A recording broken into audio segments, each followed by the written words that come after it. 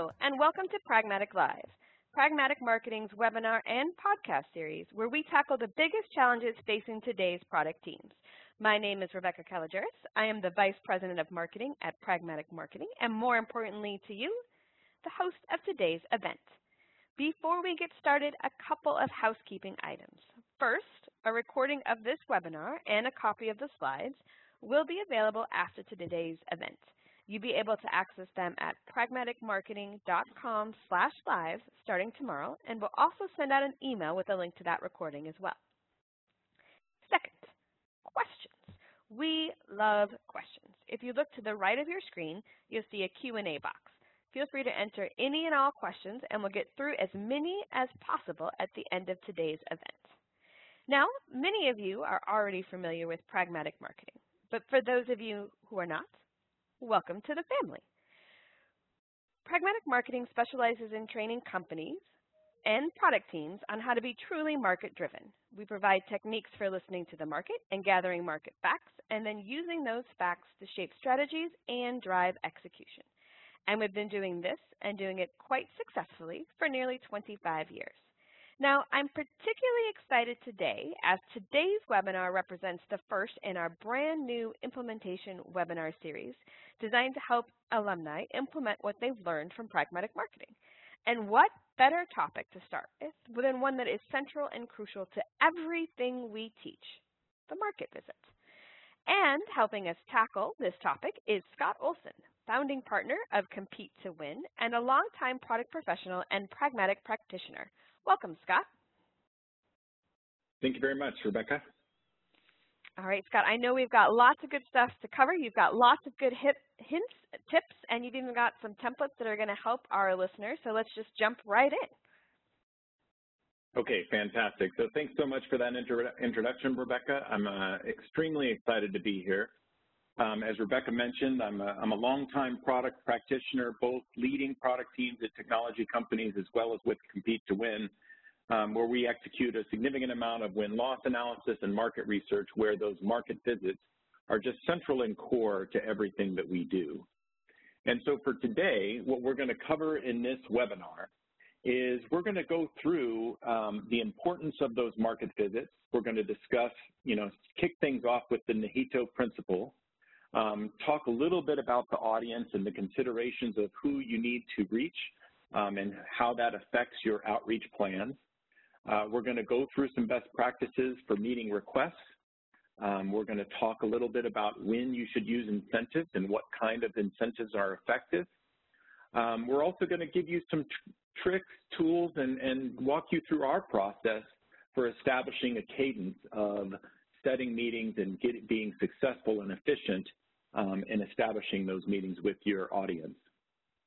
And then finally, we're going to talk a little bit about getting sales and marketing buy-in because that's essential to your success.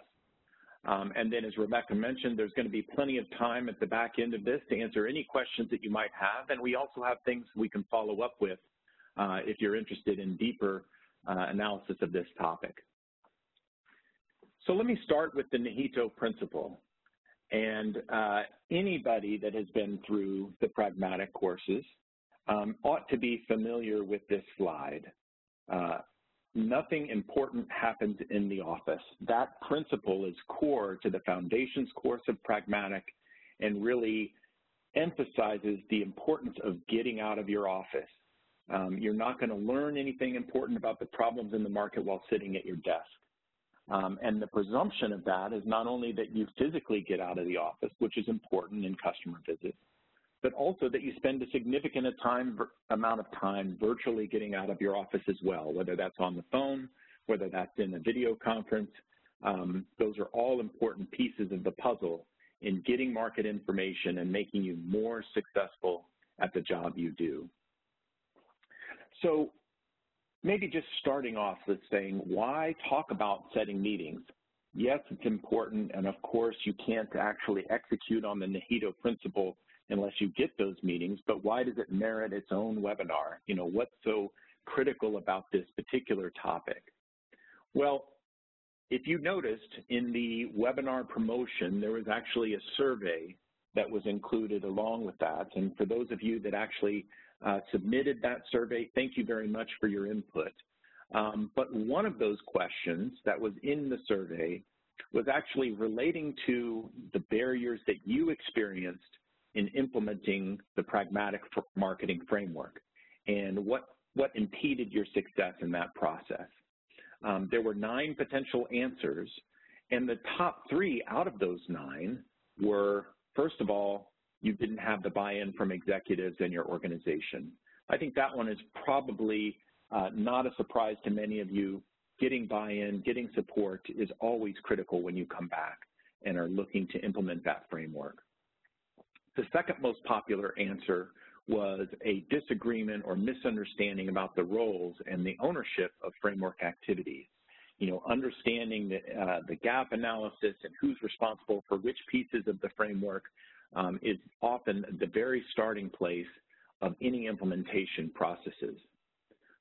Some of you might be surprised to know, though, that the third most popular answer was actually setting meetings with buyers and users is time-consuming and difficult. In our practice with Compete to Win, we work with clients all the time, and one of the things that they keep coming back with us is that in order for them to be systematic about outreach, the actual process of setting meetings with their buyers or their users can be an impediment to actually achieving the quantity of meetings that they want to target in a given quarter. And the bottom line is that if you don't get these meetings, the Nahito principle is going to be limited in its impact. So I'm going to talk a little bit about getting to those audiences and how can you be more effective. And one of the first places to start is just, who is your audience? How do you choose the audience that's appropriate for you? So I'm going to lead with kind of another graphic that ought to be familiar with alumni from Pragmatic Marketing, which is the categories of interview candidates. And this is a very simple pie chart breaking those out into customers, and those customers can be subdivided into your own customers or your competitors' customers. Evaluators, people who are actively in the sales process, in your sales pipeline, and taking a look at not only your solution but alternatives. And then a large group of potential customers, customers who may have the need, they may have even identified the need, but they're not actively in the sales process yet. So to understand which of these groups are most important to you, it's important to begin with your goals. What are your goals for the visit?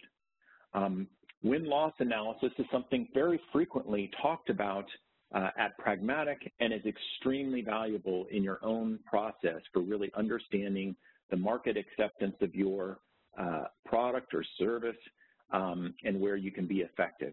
Within that win-loss analysis, you may be looking at how can you execute in the sales process better. You may be looking for competitive nuggets and tips and really understanding what are the alternatives that are causing you problems in this process.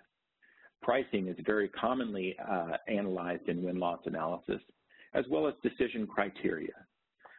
You may have more general buyer research where you're creating your buyer personas. You really want to understand the decision-making process of your ideal buyer. More directed competitive research that is not just specifically tied to win-loss analysis, as well as user research. You may be analyzing how your technology or your product or services is actually consumed and used by your users and where it can get better. Or it may even be something along the lines of client retention. Very often, market visits can be a surrogate as a formal customer advisory board. You can actually execute customer advisory boards virtually through market visits where you're getting a specific problem addressed. Whatever those visit goals, it's important to articulate those and then match them with your ideal audience. And when we're looking at the mistakes that people commonly make when choosing their audience, these are some of the most common. So with win-loss analysis, one of the most common mistakes we see is people consider themselves as having conducted win-loss analysis, when in reality, all they've done is simply interview the sales rep. Don't know if this has ever happened to you, but certainly this is a common failure where they're getting one perspective from an internal employee and not getting the perspective of the buyers themselves. Another common mistake especially with win-loss analysis, is the heavy skewing of interviews towards wins and not losses. Why did this happen? Again, it's back to the premise of this conversation, which is getting interviews are hard. Getting interviews with people that just bought your technology is much, much easier and less intimidating than going back to the people who chose an alternative and asking them to share their insight. But what you'll find is that actually it's not so hard to get those meetings as long as you follow some kind of basic concepts and rules. So that's a typical mistake, is heavy skewing of interviews towards wins. A third mistake is a lack of systematic processes for setting meetings, as well as conducting interviews after deals close. But just in general, the lack of systematic processes becomes a real problem. One of the things we're going to talk about is how many contacts it takes to actually execute on a meeting. Without a systematic process, you're going to have trouble being successful in your outreach to set market visits. Another big problem is that for product professionals, putting your meeting setting logistics in the hands of your busiest team members is a real barrier to success. Product managers, product marketers are very often the belly button of activity in a business. They deal with sales, they deal with marketing, client services, the product team, development team. They're very frequently overtasked and understaffed, and yet many times the meeting setting logistics falls on their plate, and so it just doesn't get done effectively. And a final problem mistake that we see is that people outreach too late for not only for losses, but in any interactions that they may have with customers. You need to keep in mind that you need to stay current and on top of mind, and you're going to have more success the closer you are to decision points on your deals, as well as interactions in the market with prospects. So I'm going to talk a little bit about loss analysis, because one of the very first points we made on mistakes that people made is the exclusion of loss analysis, or the over-skewing of analysis towards wins instead of losses. And so we're going to just share a little example from World War II where they were doing loss analysis of bomber planes that were being shot down in World War II, and looking for opportunities to improve the safety of those planes and the return rate of those planes to base. So this analysis was being done by the Army, and they employed the services of Abraham Wald. He was a Jewish scientist in World War II that had actually immigrated from Germany before the war started. The problem that was posed to him was, where should we reinforce the armor on planes to strengthen them against attack? The initial data was supplied from the returning planes, and the bullet holes that they saw were primarily around the tail gunner and the wings. And so they presumed that this is the place where the most damage was being done, and that the proposed solution was to reinforce those areas with additional armor. What Abraham Wald proposed, conversely, was that analyzing surviving planes showed what happened when they survived, not what happened when they crashed. So instead of looking at that as a concentration of where planes were hit the most and reinforcing those areas, what you ought to be doing is reinforcing planes around the areas where returning planes didn't show a concentration of bullets. In those cases, it was around the engine and the cockpit. But this is just simply an illustration of the fact that when you're focusing on your wins, you're going to get one set of perspectives. That loss data is critical. And even with your wins, you need to look at that in the context of what was different about those wins in those areas when we lost. So let me talk a little bit about best practices for meeting requests. This is where a lot of people get hung up. Especially as a product professional myself, I know I don't like bothering people because I don't like to be bothered. And so many people are reluctant to be persistent, to be systematic, and as a result, they aren't as successful as they should be. So what we're going to do is we're going to actually walk you through a look at the results that we've accumulated over the past year with Compete to Win, of reaching out to over thousands of contacts in order to set meetings on behalf of our clients. And so what we've done here is that we've broken these out into 6 different categories of meeting attendees, and I'm going to give you a look at where we targeted meeting length and whether we used incentives or not. So from this first perspective, this is just to take a look at the types of meetings you want to set. So the first being, and the most easy meetings to set, being a win within 3 months, happy customers, unhappy customers, setting meetings with losses, setting meetings with trade show visitors, follow up within 3 months, and then setting meetings with purely cold contacts. So these second two columns are showing you the guidelines that we typically follow. They're not hard and fast rules, but they're areas where we found success in terms of both meeting length as well as incentives use. For your wins and for your happy customers, getting an hour-long meeting is not too hard. Most of the time, they are more than happy to spend time with you. No incentives are required. You can get those meetings at a very high success rate. With unhappy customers, very often they're willing to spend an hour with you as well because they have invested in you. They want you to get better. There may be incentives that are required, but typically it's not something you have to do right up front. As you start to approach these bottom three categories, your meeting lengths will decrease. For loss interviews, we've targeted both a mix of meetings ranging from 60 minutes to 30 minutes based on the success rate and how close it is to the loss. The closer it is to the loss, the more likely you are to be able to get an hour-long meeting. In these cases, incentives may be something that you use. It's something that's discretionary. But again, the key point here is around the timeliness of reaching out to losses. For trade show visitors and cold contacts, you want to use shorter meetings, and you'll almost always want to use some kind of incentive to get them to interact with you. From a meeting setting process perspective, I wanted to give some insights into the systematic approach that we take when we reach out to set meetings. We have a 7-step process. Again, you can kind of vary this up based on your own time and experience, but to give you some views into the data I'm about to share with you, this is the process we use. There's a 7-step process with a combination of email outreach and phone outreach. We begin with 2 simple emails, follow up with 2 phone calls, an email, a phone call, and an email. We typically take about 2 business days between each of those steps.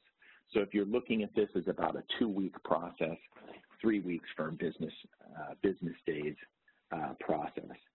One of the key elements here, though, is the intro email, and that's where you'll see something that's just a little bit different, is that you want to reach out ideally with the person who owns the relationship for the contact you're reaching out to. In win-loss analysis, that's most frequently your sales representative. For existing customers, that's your client services team or whoever's helping them on the most frequent basis. After that, you can hand that over to the process owner of the person that's going to be following up and actually establishing the meeting for the market visit. So the first thing I wanted to share with you is just meeting success rates. So as you might expect, for wins, within 3 months, you're going to have the highest meeting success rate. And from our experience, 3/4 of the time, you're going to be able to easily get meetings with those customers. But for the other candidates that are out there, you're going to be only setting meetings less than 50% of the time, even with the most advantageous targets. Happy customers, what we experienced was about a 45% meeting success rate, going all the way down to a 3% success rate with cold contacts. That's very similar to just prospecting for clients that you would have from an inside sales team.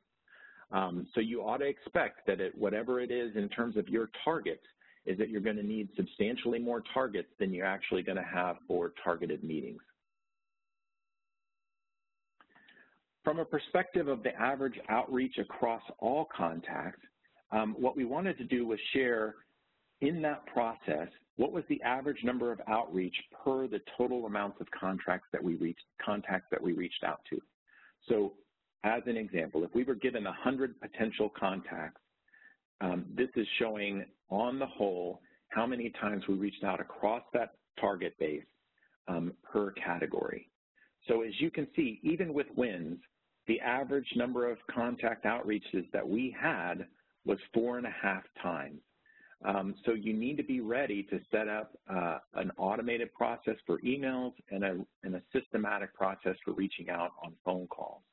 As you go down this list, you can expect more contact outreach requirements, with cold contacts being the most, almost 7 contacts per your entire list.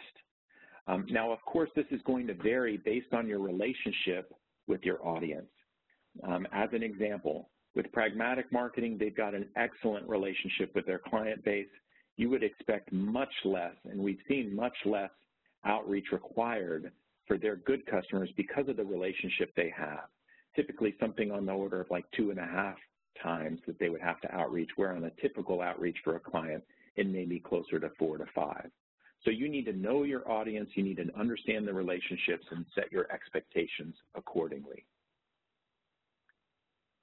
The other thing to think about is, okay, well, that's just how many times did I outreach across this entire target list? Well, how many times did it take me where I was successful? So what this column took a look at is when we were successful in getting a meeting, how many outreach attempts did it take us to get that successful meeting? So as you can see here, even with successes, it takes between, on average, 3 to 5 outreach attempts for the successful meetings that you have. The one that looks like a little bit of an anomaly down there is the trade show visitors. That was a smaller sample size than some of the ones that we had had previously, but we actually followed up on that one within the first month after the trade show. So we were very successful in setting up those meetings with few attempts for the people that actually agreed to take a meeting. But as you can see here, even with successes, even with your wins, 3.25 attempts for each success is quite a bit. You can't just expect to send out one email and get your meetings set. So to give you an idea of how often you're successful on your very first outreach, 29%.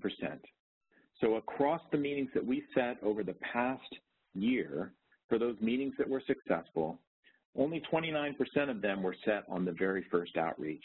71% were set after multiple outreaches after that. So what does this mean to you? To you, what this means, to be successful, you must be persistent. You need, for larger research projects, you should absolutely have a resource that's in charge of meeting setting. Taking this on yourself can be a formula for disaster if you don't have the time to be systematic and persistent. A lot of times a great resource for that is working in conjunction with your sales team, with your inside sales resources. If they can carve off some abilities that they can have to help you set meetings, that can be very effective.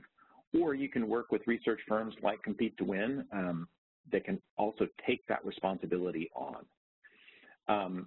Win-last meeting ought to be systematic.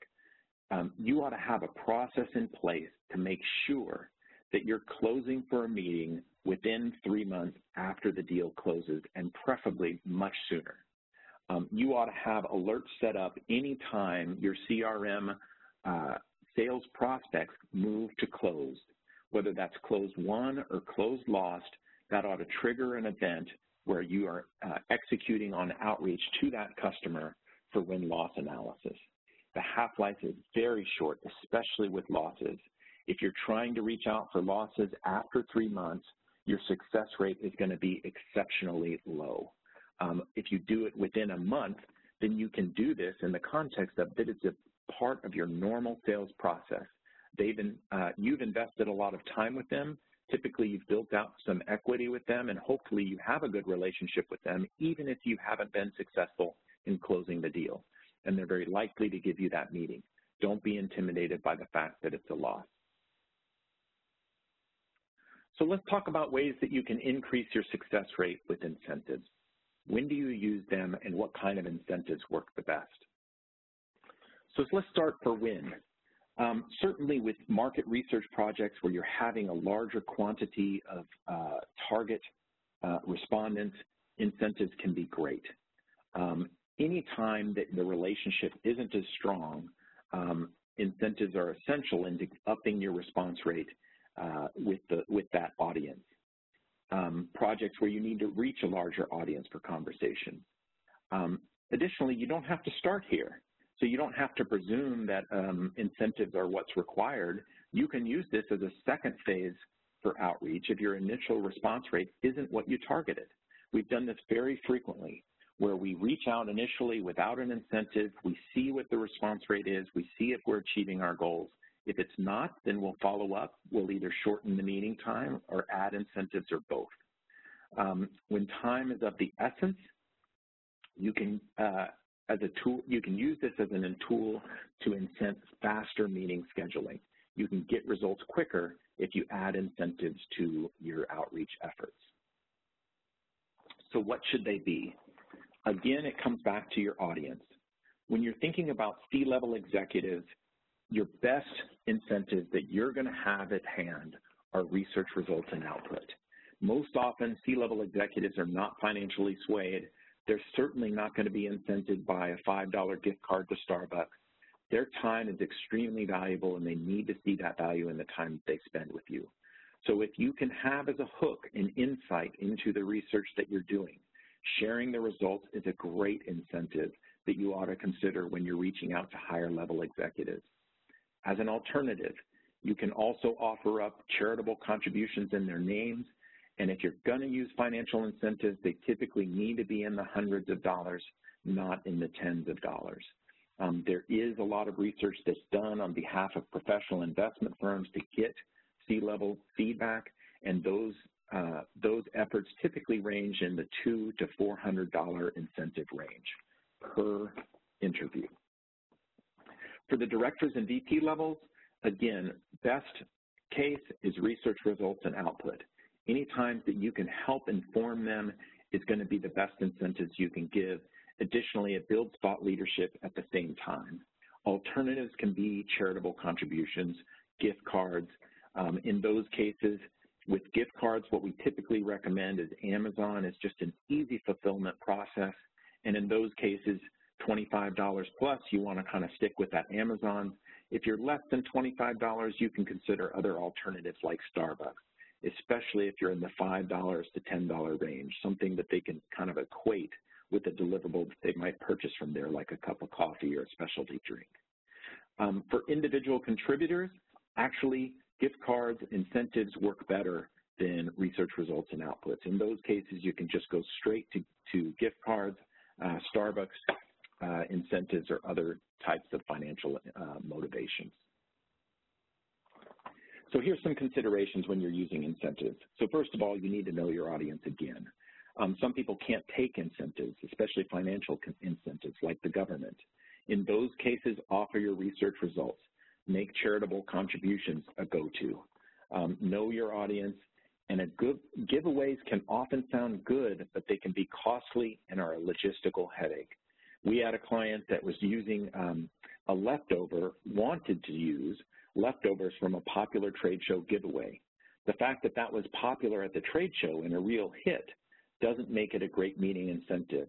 It adds to the complexity of fulfillment, and it certainly adds to the complexity of who you're setting the meetings with, because the same type of giveaway isn't always going to be popular in the same way a gift card would be.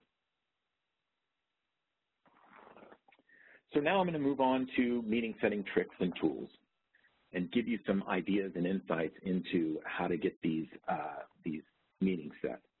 So for one of the first things is for outreach guidelines on losses, make it clear this isn't a sales call.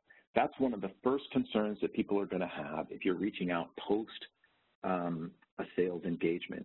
And typically, you don't want to have that loss outreach done by the sales executive, even though they own that relationship. Making it clear that you're the product owner or the product representative, and that this isn't a sales call, can diffuse any concerns that they have about you trying to come in after their decision and get back into the game. That needs to be clear right up front. For your email copy, you want to make sure that you don't use graphics. It shouldn't be marketing oriented. You ought to get the intro from an email from a person in your company with the best relationship to the contact, and just have very short, clear content describing the purpose of the meeting and the incentives that you're using if you are using them. We actually have examples of this email copy, and we can provide this as a follow-up to this meeting. I'm going to give you the details on that at the conclusion of this meeting. You always should include an automated meeting settings link. Never, ever make one of your prospects call you. They won't do it. You need to allow them to self-serve. The meeting link should be in the email, and then they can go ahead, take a look at their own calendar, and find a time that works best for them and set it right there. So what are those tools? These are just some examples of meeting setting tools that are out there. At Compete to Win, we use Calendly, but there's a lot of different options. There could be Google Calendar has capabilities. There's Boomerang Calendar, Assistant.io. The most important consideration that you have is just make sure whatever you use integrates with your company email and calendaring system. That's the most important thing, but just don't forget to include those links for people to be able to choose and set their own meeting. Use your meetings to get meetings.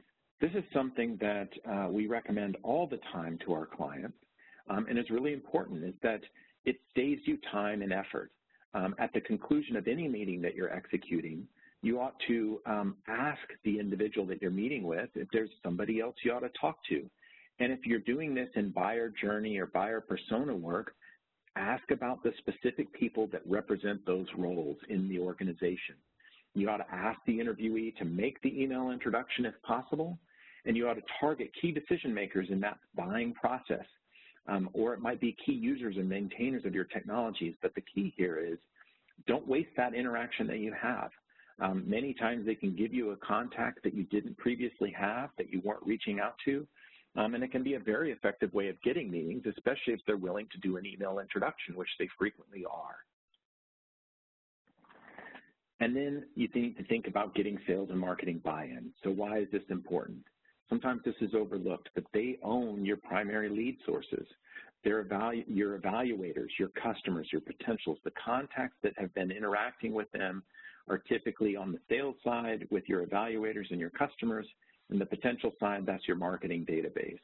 You need to understand the objectives of those teams and any roadblocks or concerns that they may have. So from an objectives perspective, you need to make it clear what you're going to be delivering to them that can help them.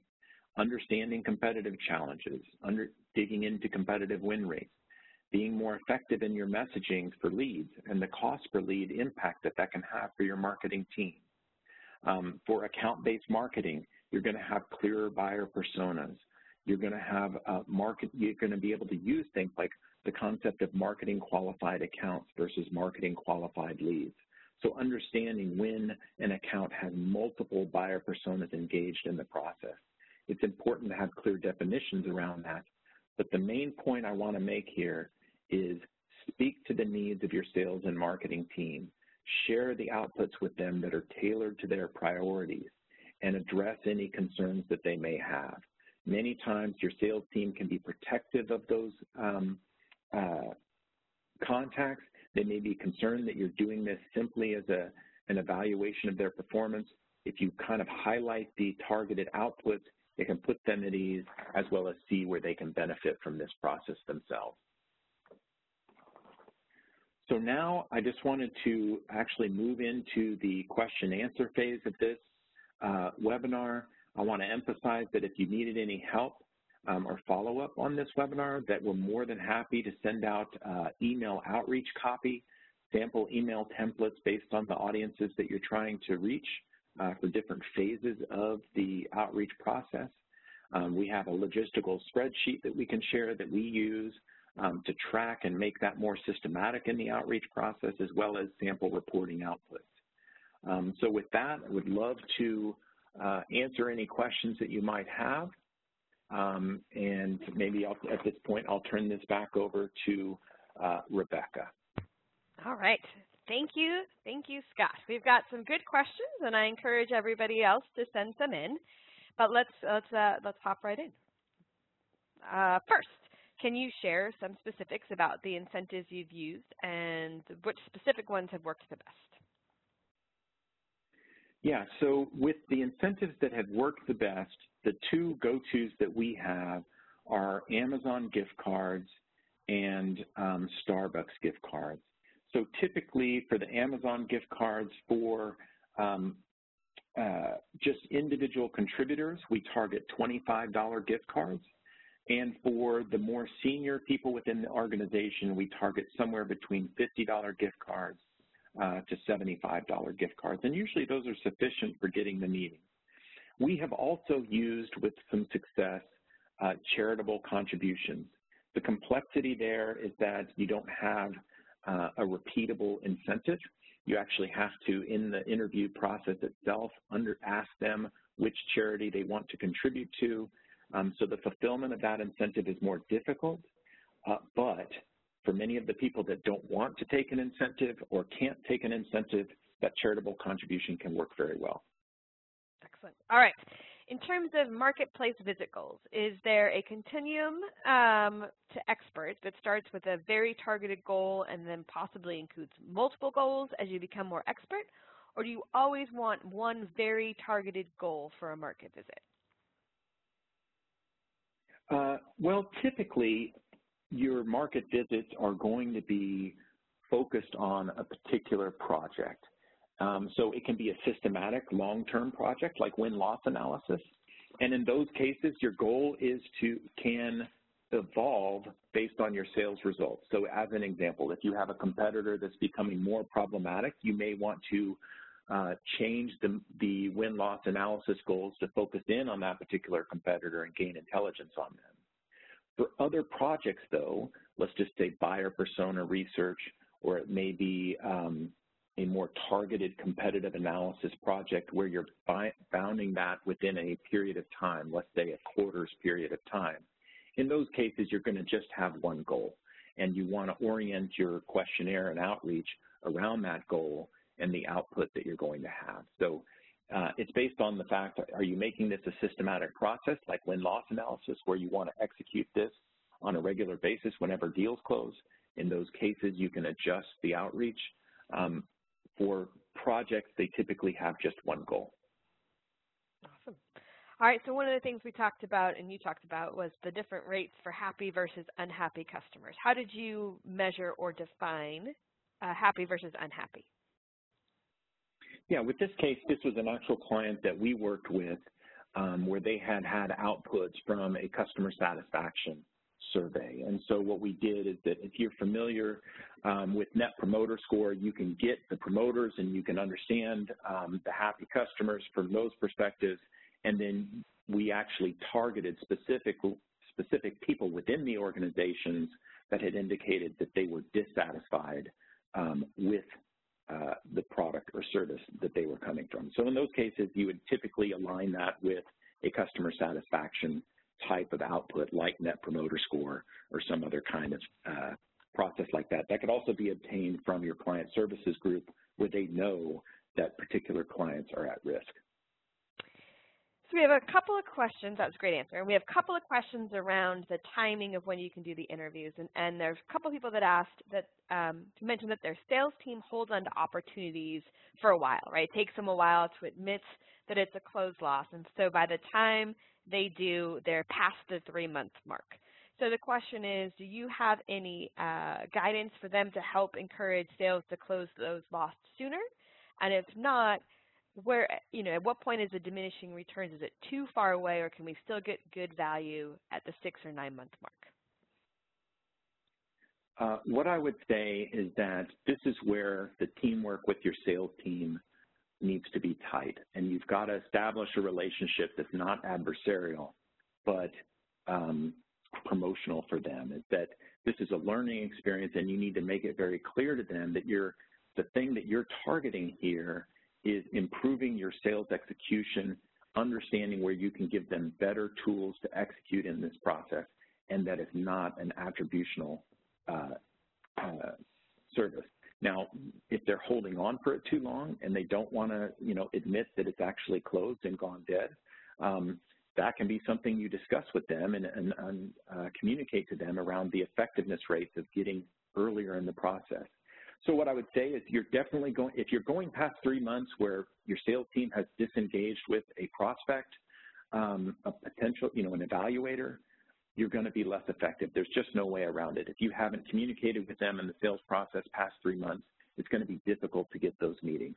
So I think, but it's not meaning that it's impossible.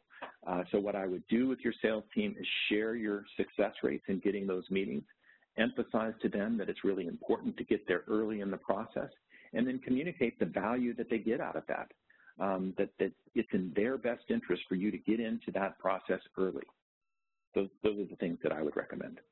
Excellent. And then Sherry has a follow-up question on that, which is around when we're talking to these losses, what are your most valuable questions? If you could just pick your top 3 questions you like to ask losses, what would those be, Scott?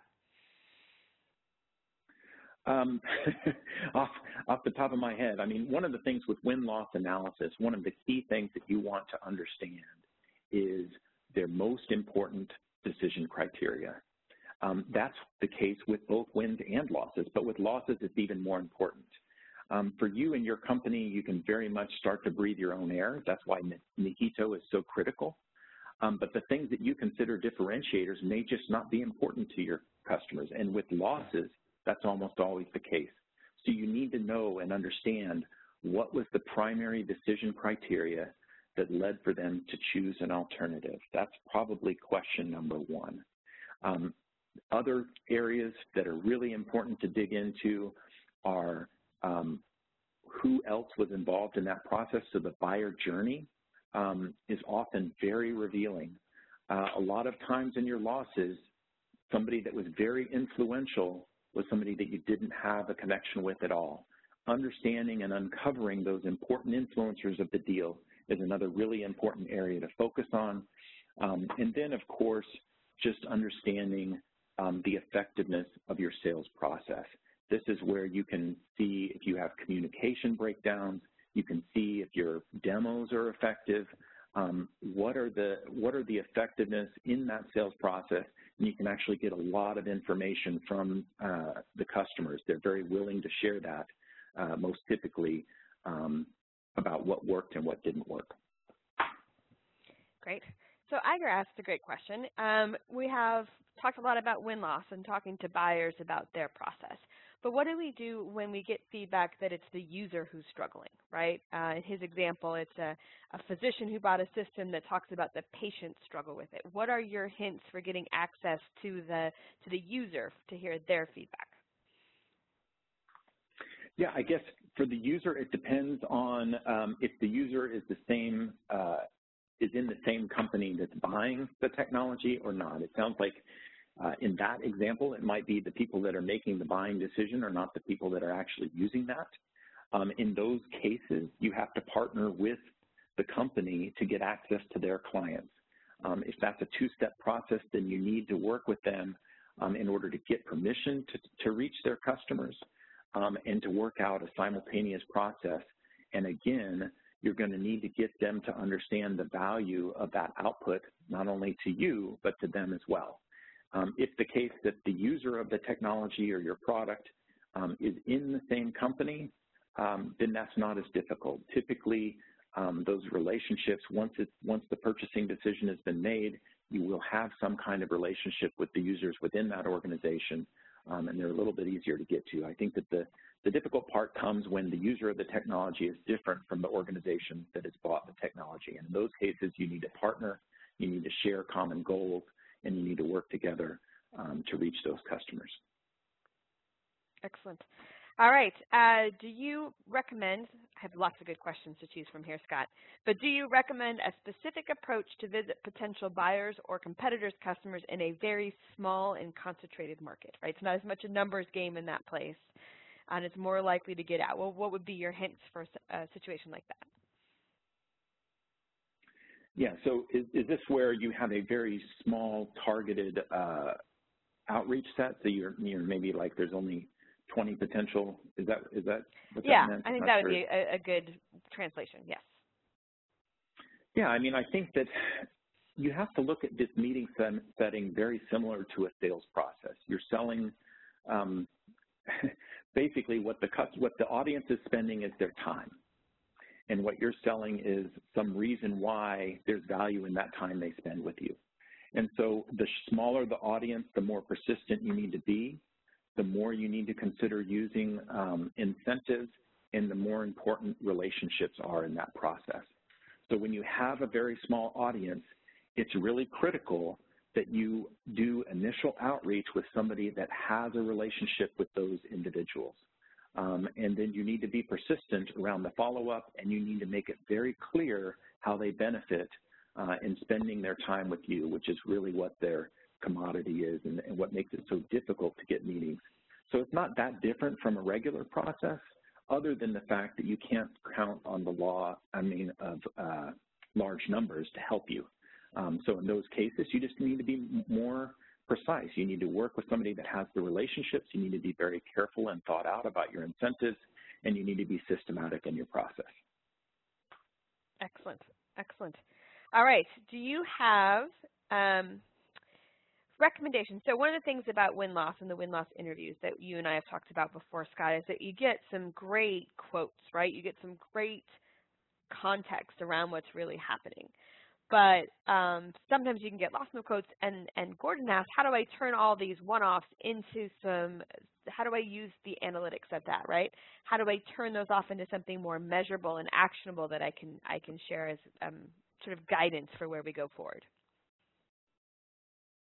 No, that's a great question. So, one of the very first things that you want to do is you ought to always have some objective questions that you ask in every win-loss analysis. And so those might be reason codes, like what was the primary reason you chose the solution that you did, whether it was yours or whether it was an alternative. So getting in there some objective questions in the win-loss process can actually give you measurable data over time that not only you can track, but that you can target. And then the other piece of the puzzle is tying the output from those win-loss to objective measures in your sales marketing funnel. So, if you're trying to get better buyer persona data and buyer analysis, then you ought to be targeting something with the use of that data over time. You ought to be targeting competitive win rates over time. So in terms of that, looking at how that's effective, the specific data that you're looking for ought to be tied to a business goal. One of the easiest examples of that is just a specific competitive win rate. If you have a #1 competitor, if you know that a #1 competitor was in a deal, you ought to be targeting that aggressively. You ought to be tracking your competitive win rate with that competitor engaged in a deal over time, and then quarter for quarter, you ought to be looking for improvement. So the things that I would say is that, first of all, you ought to always try to include a good mix of objective questions in every win-loss that you conduct so that you can measure those things over time and target improvements.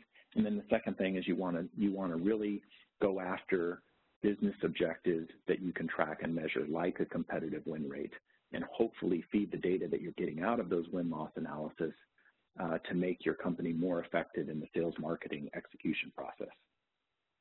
That's great. And I think the one thing I would add, which is similar to a question we've got from Bradley, is that I think sometimes these interviews give us good things that we can validate through surveys as well, which allows us to expand even on the numbers, right? We get some good qualitative information in these win-loss that I can take the points that I think I'm hearing, validate that against a survey, which then also gives me some quantifiable information to use. Yeah, that's a great point. So that you're never going to get the scale and scope from in-person or on the phone win-loss analysis that you would from the volume of surveys if you can conduct those. Yes, but I would also say that without the interviews, anything you ask feels very leading, right? Like you're just testing out assumptions versus here's the trends that we're hearing and here's a way for us to validate them. So they really are a great 1-2 punch. Definitely. So we do have a few extra minutes, and we've got a lot of questions around sort of the meat of the interview itself, right? Once you get it and you've got it booked, what are some of your top hints for making sure that that information that is that you get the best amount of information, that the time is the best, and that the information you get you share effectively? Yeah, well, I mean, again, I think that the key of this is that you ought to go into any of those meetings with clear goals and objectives, and you ought to vet your questions internally with the people that will be consuming those data. And so this is where it started off of knowing what those goals are. Is this around competitive insights? Is it around refining your buyer journey or your buyer personas? Understanding what those goals are is going to make you more effective in the questions that you ask, and you know, you're going to execute in a much better way. You should never go into a win-loss analysis with just an open, tell me your story type of approach. And I've seen that before, and it doesn't work as well. It's that, you know, let's just talk about what happened in the sales process, and if things come up, then they come up. You ought to be able to have some very clear goals of data that you want to get, especially if it's related to specific buyer persona or buyer journey information, competitive analysis, or sales effectiveness. I think that that's the key. Be purposeful in all of your interactions, because the time that you're spending with them is extremely valuable. They're giving up an hour of their time, and you need to make the most of it and make sure that you're getting the data you want. Excellent, excellent. We've got a bunch of questions about templates and lists of questions. So I know there's two different avenues I want to talk about there. First, for all of the alumni of Pragmatic, I encourage you to go to the Alumni Resource Center. So if you're on pragmaticmarketing.com, in the upper right corner, you see a button called Alumni. If you go and log in there, if it's your first time you register, we'll let you in. Super easy. But then from in that very homepage of the Alumni Resource Center, you can actually click on any box of the framework, and it's going to bring you to the tools and templates that are related to that box. If you click on market problems, you're going to find a call report templates. You're going to find an interview matrix. If you click on win-loss, you'll see some sample questions and a win-loss report template. So there's some of the core stuff that we've covered. And I know, Scott, you've got a lot of things that you were willing to share with this audience as well. Yeah, absolutely. So we're more than willing to share the email templates that we use for outreach based on the different phases of where you are in that process. In addition to the spreadsheet that we use to track the systematic process, and then some sample outputs from those results of those win-loss analysis as well. And so, you know, we can also customize some samples of anything that is particularly interesting to anybody on the call as well. And having seen their tools and templates, I do definitely recommend downloading those. And I think the combination of two are hopefully the great hints that Scott has given us today are going to really help you guys jump started. I've done Nihito since I took my very first training class in 2005, and the information is just invaluable. All right, Scott, is there anything you want to add before we close up for today? No, I just encourage people to be confident and go do this. Sometimes people get intimidated by the thought of reaching out to people they don't know, but on the vast majority of time, even people where they have chosen an alternative and they've lost, they're very willing to share their perspectives. So don't be shy is what I would recommend. Awesome. All right. Thank you, Scott, for this great session, and thank you all, everybody, for joining us today. Don't forget to join us later this month. It's actually July 30th, when our very own Kirsten Butzo, instructor extraordinaire, is going to dive into the 4 key steps to building successful product teams. All right, that does it for this edition of Pragmatic Live. Thank you for joining us, and have a great rest of the week.